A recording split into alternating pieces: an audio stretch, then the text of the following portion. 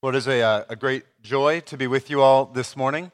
I bring you greetings from Sterling Park Baptist Church out by Dulles Airport, about 40 minutes away from here on a Sunday morning and 6.5 hours on a Monday afternoon, I imagine. But I really have enjoyed my time over the weekend getting to know a lot of the guys in the church. So thank you for the privilege of bringing God's word. We've been praying for you for your entire existence, even when you were a gleam in Capitol Hill Baptist's eye many years ago. We were praying for you all, and so it's really personally exciting for me to be with you and to see all that God's doing. So I want to start this morning with a couple of questions.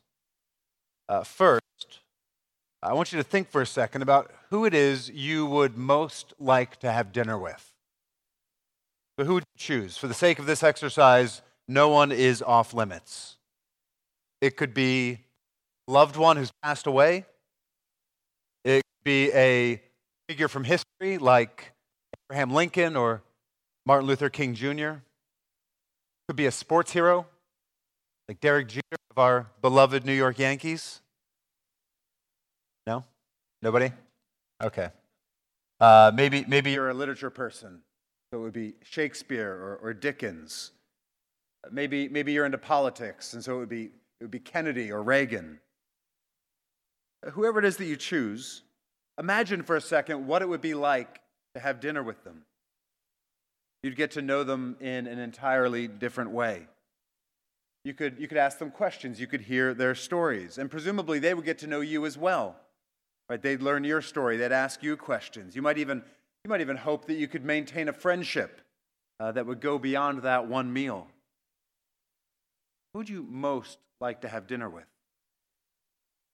Now, a second question. With what kind of person could you least imagine having dinner? Think about it. With whom would you absolutely not want to sit down and share a meal? Maybe it's someone you'd consider dangerous, like a gang member or a terrorist. Or maybe it's just someone you find despicable, like the CEO of a company that knowingly pollutes the environment. Maybe it's someone who publicly advocates for a different position than yours on things like abortion or homosexuality or gender issues. Whatever it is, imagine how that meal would go. I mean, what would you talk about, except maybe how despicable you find them? Right? How would you be able to communicate clearly enough your disapproval of them? Right? So that your friends and your family don't think that you're some kind of coward and sellout, right? Having a meal, we understand, is a way of showing approval for someone. Well, we see in our passage for this morning from Matthew's Gospel that Jesus' choice of dinner companions is ruffling quite a few feathers. So if you turn in your Bibles to Matthew chapter 9, I want to read for us Matthew chapter 9, verses 9 to 13. Matthew chapter 9, starting in verse 9. Let's listen and see who it is that Jesus ate dinner with. It says there, starting in verse 9, as Jesus passed on from there, he saw a man called Matthew sitting at the tax booth. And he said to him, "Follow me." And he rose and followed him. And as Jesus reclined at table in the house, behold, many tax collectors and sinners came and were reclining with Jesus and his disciples. And when the Pharisees saw this, they said to his disciples, "Why does your teacher eat with tax collectors and sinners?" But when he heard it, he said, "Those who are well have no need of a physician, but those who are sick. Go and learn what this means. I desire mercy and not sacrifice. For I came not to call the righteous, but sinners." So at this point in Matthew's narrative, Jesus has become something of a celebrity. Back in Matthew chapter 7, we read that his teaching is astonishing people. He is healing folks. He's performing miracles. Huge crowds are flocking to Jesus. And so when Jesus rolls into town, right, one of the big questions is, where's he going to eat? Who is he going to honor with his presence? Who amongst us is important enough that somebody like Jesus is going to want to spend time with them. Right? The arrival of Jesus was surely the most exciting thing going around in the sleepy town of Capernaum. Right? There was no bigger show at the time than Jesus. Right? He's the person everyone's talking about from Jerusalem out into the hinterlands. And so you can understand something of the shock when we read there in verse 10, "And as Jesus reclined at table in the house, behold, many of the best, most important, most powerful people came and were..." No, that's not what it says. Verse 10, "As Jesus reclined at table in the house, behold, many tax collectors and sinners came and were reclining with Jesus and his disciples." Right? You read that and you go, wait, what? Jesus and his disciples are hanging out with tax collectors and sinners. And not just that, but Matthew tells us many tax collectors and sinners. And not just that, but they were reclining with them.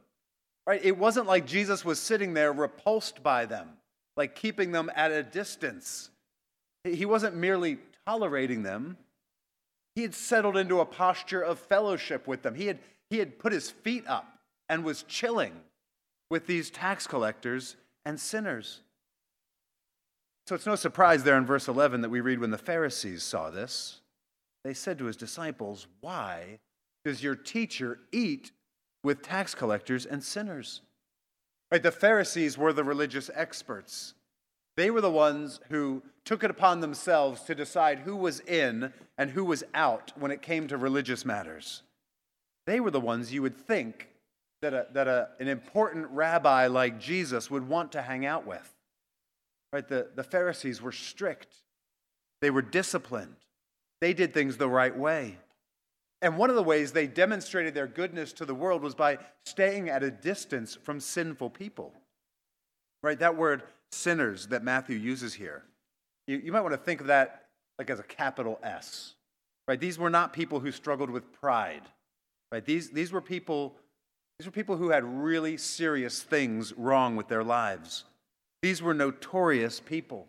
These were people who didn't abide by the acceptable standards of behavior. These are the people who slept with the wrong people, made money in all the wrong ways, got drunk at all the parties, and didn't really care about it, frankly. These were the people who knew they weren't good people. They knew they weren't welcome in the good homes of respectable people. And so you see something of the central drama of our passage for this morning. And so what I want to do with our time is simply answer that question that the Pharisees ask. Why does Jesus eat with tax collectors and sinners? And I think if we're able to answer that question together this morning, we're going to learn something really important about Jesus and about what it is that he came to do. But before we dig in too far, you have to, I think, go back and get a little sense of the context. Right? So I've skipped over a little bit verse 9, right, where we meet Matthew, our author, for the first time. It says there in Matthew 9:9, "As Jesus passed on from there, he saw a man called Matthew sitting at the tax booth. And he said to him, 'Follow me.' And he rose and followed him." A bit earlier in chapter 9, Jesus had returned from a trip across the Sea of Galilee. He's now in something of his adopted hometown, Capernaum. He's healed a paralyzed man. He started a controversy by asserting his authority to forgive sins. And so now Jesus is moving on from the house where he performed that miracle, and as he's going along, he sees Matthew sitting at a tax booth. Right, that means Matthew is a tax collector. And that's really significant. You need to know the background there. At this point in history, this region of the world was occupied by the Romans. And one thing that the Romans had done was to levy oppressive taxes on the Jewish people. One of the ways these taxes were collected by the empire was through tolls on the roads. So what the Romans would do would be they would sell the rights to collect taxes to anyone who could afford it. Right? So let's say that the taxes that are due to Rome from Chevrolet are $100,000.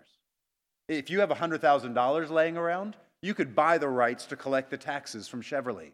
Rome's happy. They've got their money. You give them the $100,000, and then it's open season on the people of Chevrolet. You can collect as much money as you can and keep whatever profit you make. And so men would buy the rights to collect taxes, and then they would extort from their neighbors. So tax collectors were the worst kind of traitors. They were actually helping to feed and entrench the invading army. They were agents of economic deprivation. They were thieves. They were extortionists. They harassed and oppressed innocent people for their own personal gain. Right, again, imagine for a moment that a foreign nation invaded and occupied your homeland, invaded and occupied, we'll say, Chevrolet.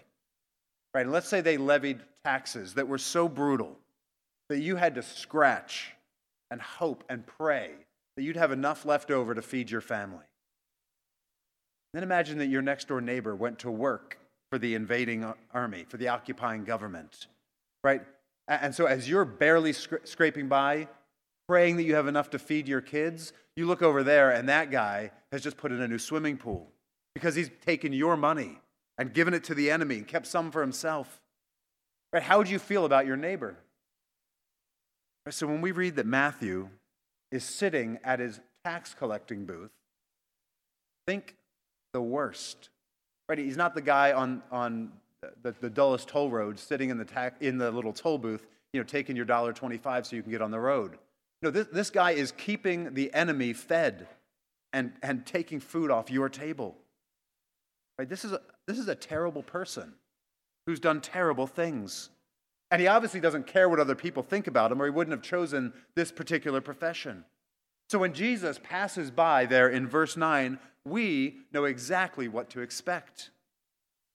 Jesus is going to set things straight. He's going to call this traitor out. He's going to condemn him on behalf of all the good people of Judea. He's going to preach a sermon about these terrible people who are ruining our society. At the very least, he's going to shun him. He'll ignore him. He'll make it really clear to Matthew that what you're doing is not okay. Then the most extraordinary thing happens. Jesus walks along. He doesn't hiss at this tax collector. He doesn't taunt him. He calls him and says, "Follow me." We see there at the end of verse 9, Matthew responds by dropping everything, following after Jesus. Next thing we know in verse 10, Jesus is reclining at Matthew's table with a bunch of sinners and tax collectors. Matthew's too humble to tell us this, but Mark tells us that it was actually, the party was at Matthew's house. These were his friends. And that's the context in which the Pharisees ask their perfectly reasonable question of Jesus' disciples there in verse 11. What on earth is your rabbi doing? What is your teacher doing? Right, again, imagine that Jesus came into our world right now. What would you expect of him?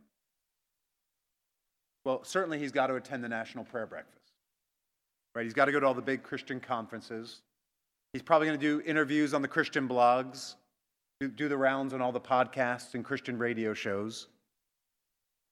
How do you think most evangelical church leaders would respond if Jesus came and started going to dinner with outspoken LGBTQ activists or abortion rights lobbyists or adult film stars? Wouldn't you feel upset? In some way, wouldn't you feel betrayed? Like, Jesus, why are you eating with those people? Are you saying you approve of their lifestyle? Don't you know that those are the bad guys? They're what's wrong with the world. We've been playing ball. We've been keeping the rules. We've been doing the right thing. Why aren't you hanging out with us? Right? Their question is understandable there in verse 11. Why is Jesus eating with these people? It's frankly scandalous. Look how Jesus answers them there in verses 12 to 13. It says, when he heard it, he said, those who are well have no need of a physician, but those who are sick. Go and learn what this means. I desire mercy and not sacrifice. For I came not to call the righteous, but sinners. The image that Jesus uses there, it's strong, it's memorable, clear. Right? He compares himself to a physician. Right? No one wonders why a doctor spends his or her time hanging out with sick people. Right? Those are the people that need the help. And those are the people who know they need the help. In the same way that a physician goes to those who are physically sick, so Jesus, the great physician of our souls, says that he came for those who are spiritually sick. You see there at the end of verse 13, Jesus is explaining his mission to us. Here is God himself, the divine Son of God who has always existed, who always will exist, and he's come to earth, he's taken on human flesh, and now he's telling us why. What did he come to do? Jesus says he came to call sinners to repentance, to call them to leave behind their ways, their soul-destroying and futile efforts to find happiness and meaning in life. Right? He's calling them to leave behind their attempts to make life okay through money, control, success, fame. Jesus is calling them to leave behind all the ways they've been hurt, rejected, despised, ostracized, calling them to come follow him, just like he called Matthew. He's calling them to come and find rest for their souls, to find forgiveness, to find healing, to find a restored relationship with God. See, brothers and sisters, Jesus left the Father's side. He left all the riches of heaven. He took on human flesh, and here he tells us why. It was to call sinners. This is what God's salvation looks like. God didn't simply open the door and make himself available to us. He didn't leave us breadcrumbs so that we could follow a trail to find him. But God, in his love, came after sinners. He went in the flesh to where sinners were. He went to have dinner with them. He went to hang out with them. And he went there because he knew perfectly well they would never come to him, any more than a lost sheep finds its shepherd. Jesus knew that if he didn't go, if he didn't call sinners, they would never come. And here's the thing, as Matthew's gospel unfolds, what we see is that this project of calling sinners is going to cost Jesus everything. Because he didn't just come to call sinners like you and I might sort of execute errands this afternoon. No, for him to call sinners to himself meant that Jesus would be handed over to the Gentiles, that he would be mocked, tortured, condemned, nailed to a cross, left to die, as if he were the criminal, as if he were the sinner, even though he had done no wrong at all. And as Jesus hung on that cross, he took the punishment that all of his people deserved for the sins that they've committed. There on the cross, God the Father laid on Jesus all of the wrath, all of the punishment that our sins deserved, that Matthew's sins deserved, that the sins of those people at the house party who would come to trust in him, all the punishment they deserved. You see, the irony is that the physician healed the sick by taking their disease on himself. He bore our guilt so that we could be born into new life, so that we could enjoy freedom from guilt and fear. Jesus rose from the dead in victory over sin and death. He's alive now, so that we can be united to him by faith and have eternal life with him. We started with a question: why would Jesus eat with people like this? And I think the answer is as clear as it is shocking, because those are the kinds of people that he came to call. So with that said, let me just point out two things that I think might help us to see from this passage. First, I think in this passage we see a warning to the self-righteous. There in verse 13, Jesus tells us why he came. Right? We've seen he came to call sinners. And again, that's shocking because those are the people we would think he would reject. But what might actually be just as shocking is what he says he didn't come to do. There in verse 14, he says he didn't come to call the righteous. In the context here, Jesus is clearly poking at the Pharisees. After all, they're the ones who are questioning him there in verse 11. I don't think we're meant to understand that Jesus really thinks the Pharisees are actually righteous in terms of that they're good enough to stand before God. If you remember back in the Sermon on the Mount, he repeatedly skewered their insufficient version of righteousness. He says, look, unless your righteousness exceeds that of the scribes and Pharisees, you've got no hope. Later on in Matthew's gospel, he calls the Pharisees vipers, whitewashed tombs. So I don't think Jesus actually thinks that these Pharisees are righteous. Instead, when he refers to them as the righteous, he's speaking to them on the grounds of their own self-perception. The Pharisees looked down on sinners. They looked down on Matthew and his friends because they thought they were the ones who were righteous. Right? After all, they were the ones who claimed to love God and to keep his law. So Jesus says something important there in verse 13. He gives the rationale for his mission. He says that he came to call sinners, and he explains using the words of the prophet Hosea. He says there in verse 13, "Go and learn what this means. I desire mercy and not sacrifice, for I came not to call the righteous but sinners." In the part of the book of Hosea that Jesus references here, God is rebuking his people for their lack of love. And so in Hosea 6:6, the Lord sort of drops this on them. He says, "What exactly do you think I want from you? Do you think what I want is sort of long prayers and attendance at the temple? Do you think what I really want are your tithes and sacrifices? Do I really want most from my people a bunch of religious activity?" God says, "No, what I want is love." Right? It turns out God has no interest in creating a religious program that gives people a bunch of things that they can do to make themselves feel good and righteous. What God wants is for his people to be loving, to be tender-hearted, to care about one another, to look out for one another. So what does that have to do with the Pharisees? Why is Jesus asking them to go and figure out what this means? Well, remember, they're awesome at the rules. They had religion down to a science. They had the sacrifice part down perfectly.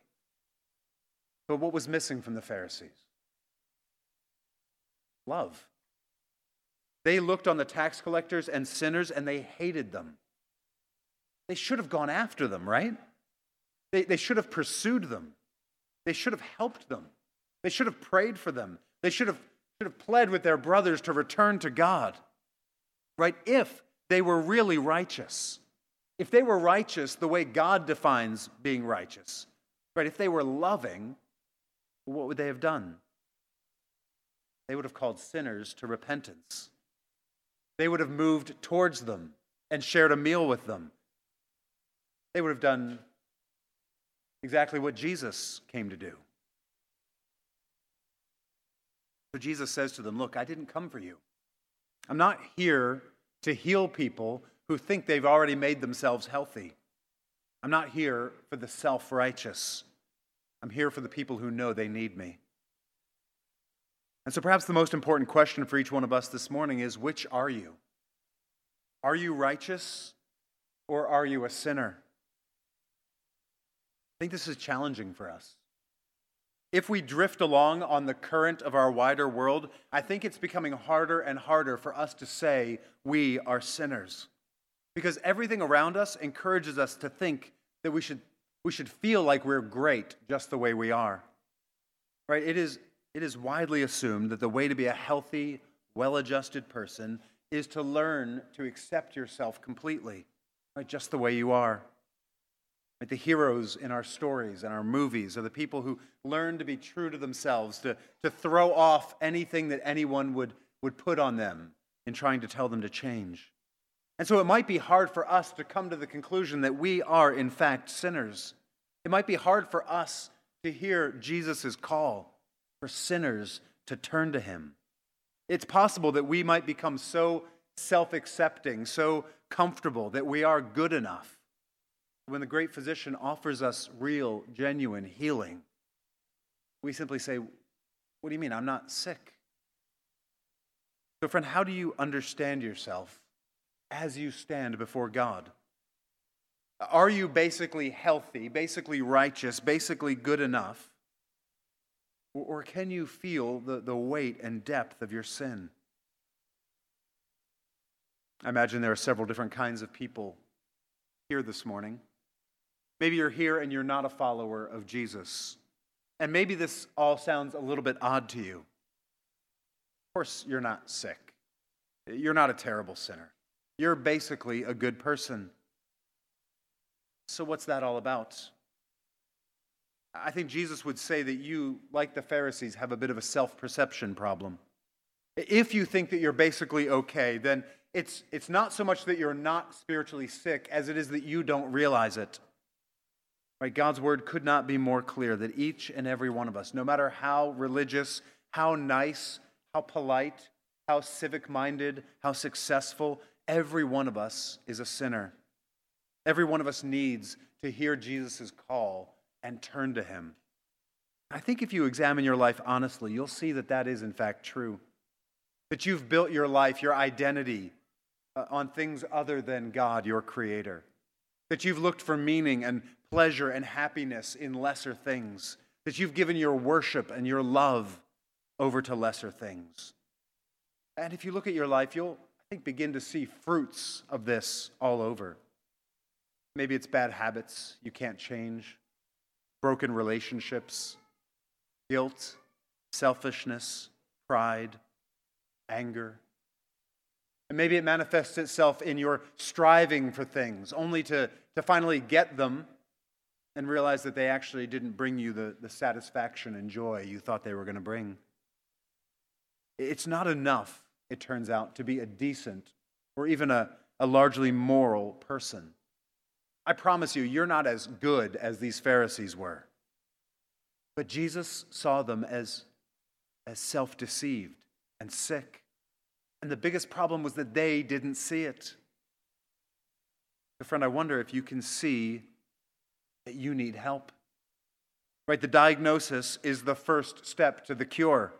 Only those who know that they're sick will ever go to the great physician for healing. There's a second kind of person I imagine might be here this morning. Maybe you're here and you're not a follower of Jesus, but you do feel the weight of your sin and failure and guilt. And maybe you feel like you could never come to Jesus because you're so unworthy. I have a friend, I lead a Bible study on Wednesday nights for guys from a local recovery group. And there was a guy who'd been coming along for 4 or 5 weeks, not because he was particularly interested in reading the Bible, but because basically the courts had told him as part of his release from prison that he had to attend this recovery group. His sponsor had told him he had to come to this Bible study, and so he was coming. And so he pulled me aside after 4 or 5 weeks of attending the Bible study, and he said, Can I talk to you privately? So we went down to my office, and he said, look, I've always known that I can't be a Christian. Right? So this is a guy who came to in a tow truck full of drugs, having just smashed into a police car, right? That's going to get you multiple years in jail right off the bat. He'd been released. He was coming to this Bible study. He said, look, I've always known I'm not a Christian. He's like, you figure out like when you're around 10 or 11, you're not going to be an NBA player because you can't jump and run. And like you figure out when you're like 13 or 14, like I'm not going to be a doctor because like I don't like school and I'm not very good at it. He's like, in the same way, I've always known I'm not a Christian because I'm not a good person. He said, but as we keep reading the Bible, I'm getting the impression that actually Jesus is saying that he wants people like me to be his follower. Like, so am I getting that right? He was kind of embarrassed. I think he felt like vulnerable. I was like, no, you absolutely get it. That's actually exactly right. That's the good news, is that Jesus came to call sinners. He came to bring new life and forgiveness to all of us. So, friend, never imagine that your sin is too great for Jesus to accept you. Even today, If you'll put your trust in Christ, if you'll turn from your self-centered life of sin and come to him, you will find life. Jesus calls you, friend, to leave behind your old life, just like Matthew left that tax booth. All right, Matthew suddenly had eyes to see that everything he had lived for wasn't worth it. He suddenly had eyes to see that following Jesus was better than all of this money he had collected. That's what we call repentance. Turning from your sin, feeling genuine remorse for it, asking God's forgiveness, and then following after Jesus. And friends, for those of us who are Christians, can you see the application of this principle for your life? There is no becoming a follower of Jesus that doesn't start with you seeing your sin and turning from it. Right? At some point you have to realize, I am sin sick and need a physician. But it's easy, if you're not careful, over time, become self-righteous again. Right? That is the besetting sin of religious people. Right? You see how the religious establishment reacts to Jesus. They're puffed up by their own good behavior. They despise anyone who's not as good as they are. Right? Missing out the whole time on the point.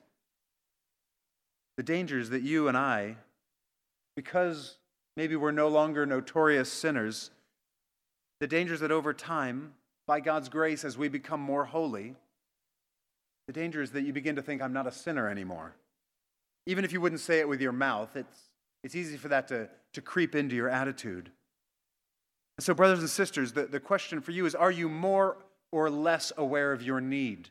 More or less aware of your personal insufficiency and your spiritual dependency now than you were a few months ago or a few years ago? I think it's the experience of maturing Christians that as they grow in grace, they also become more aware of their sin. Right? As they begin to see God's perfect standard more clearly, they see their own sin more clearly as well. So I wonder if that's your experience.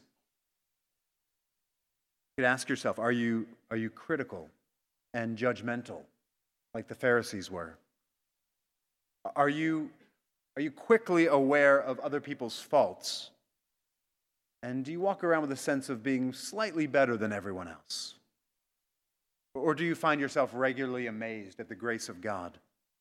Or do you find it inconceivable that God would send his Son to call and to die for and to save someone like you? Remember the story of John Newton, the slave trader saved by God's amazing grace? He became a pastor and an author, and by the time of his death was one of the most respected men in all of England. And near the end of his life, he told an assistant that he was becoming an old man and that he felt like his memory was fading. In fact, he told this young assistant that he could only remember two things anymore.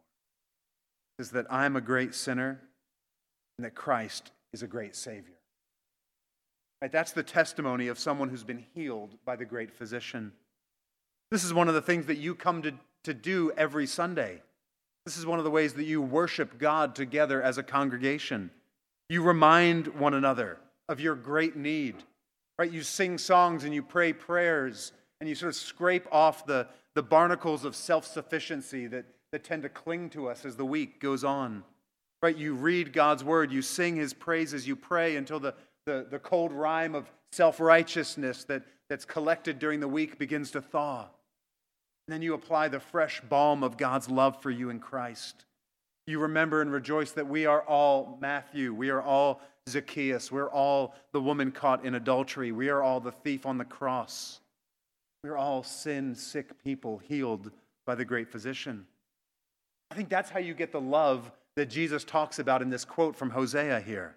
That's how you wean your heart off self-righteousness.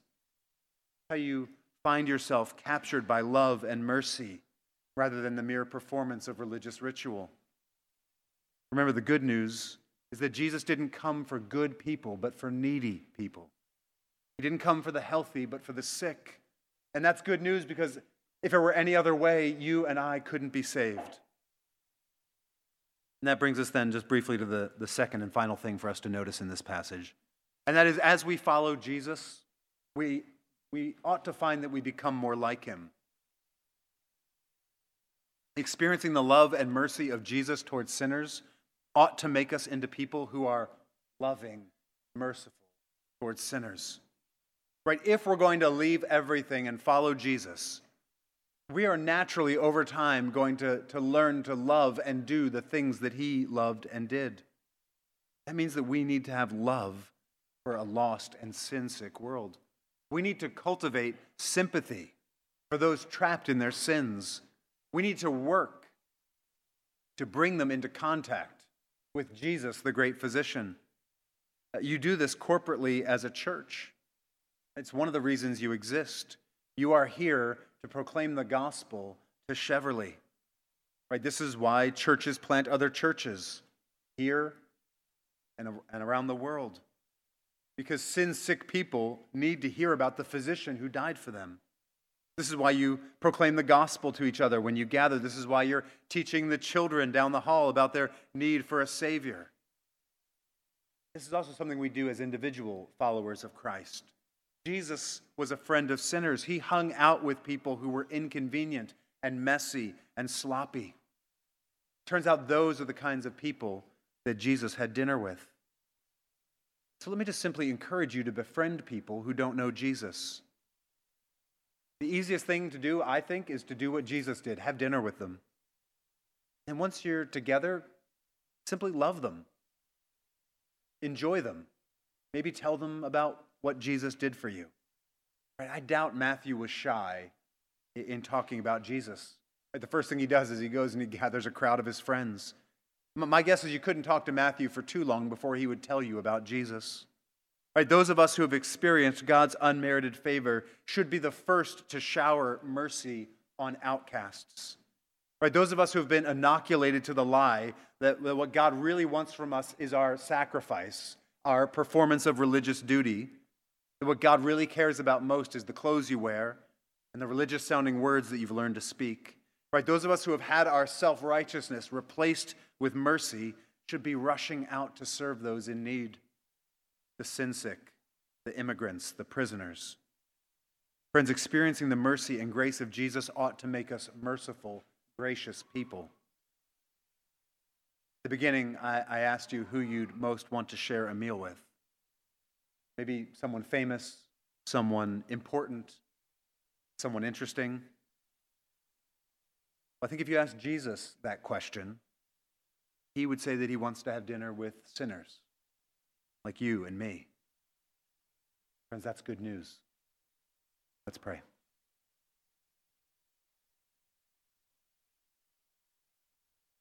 Oh, Lord Jesus, we delight in this little vignette, this little story that captures your heart and your love so clearly.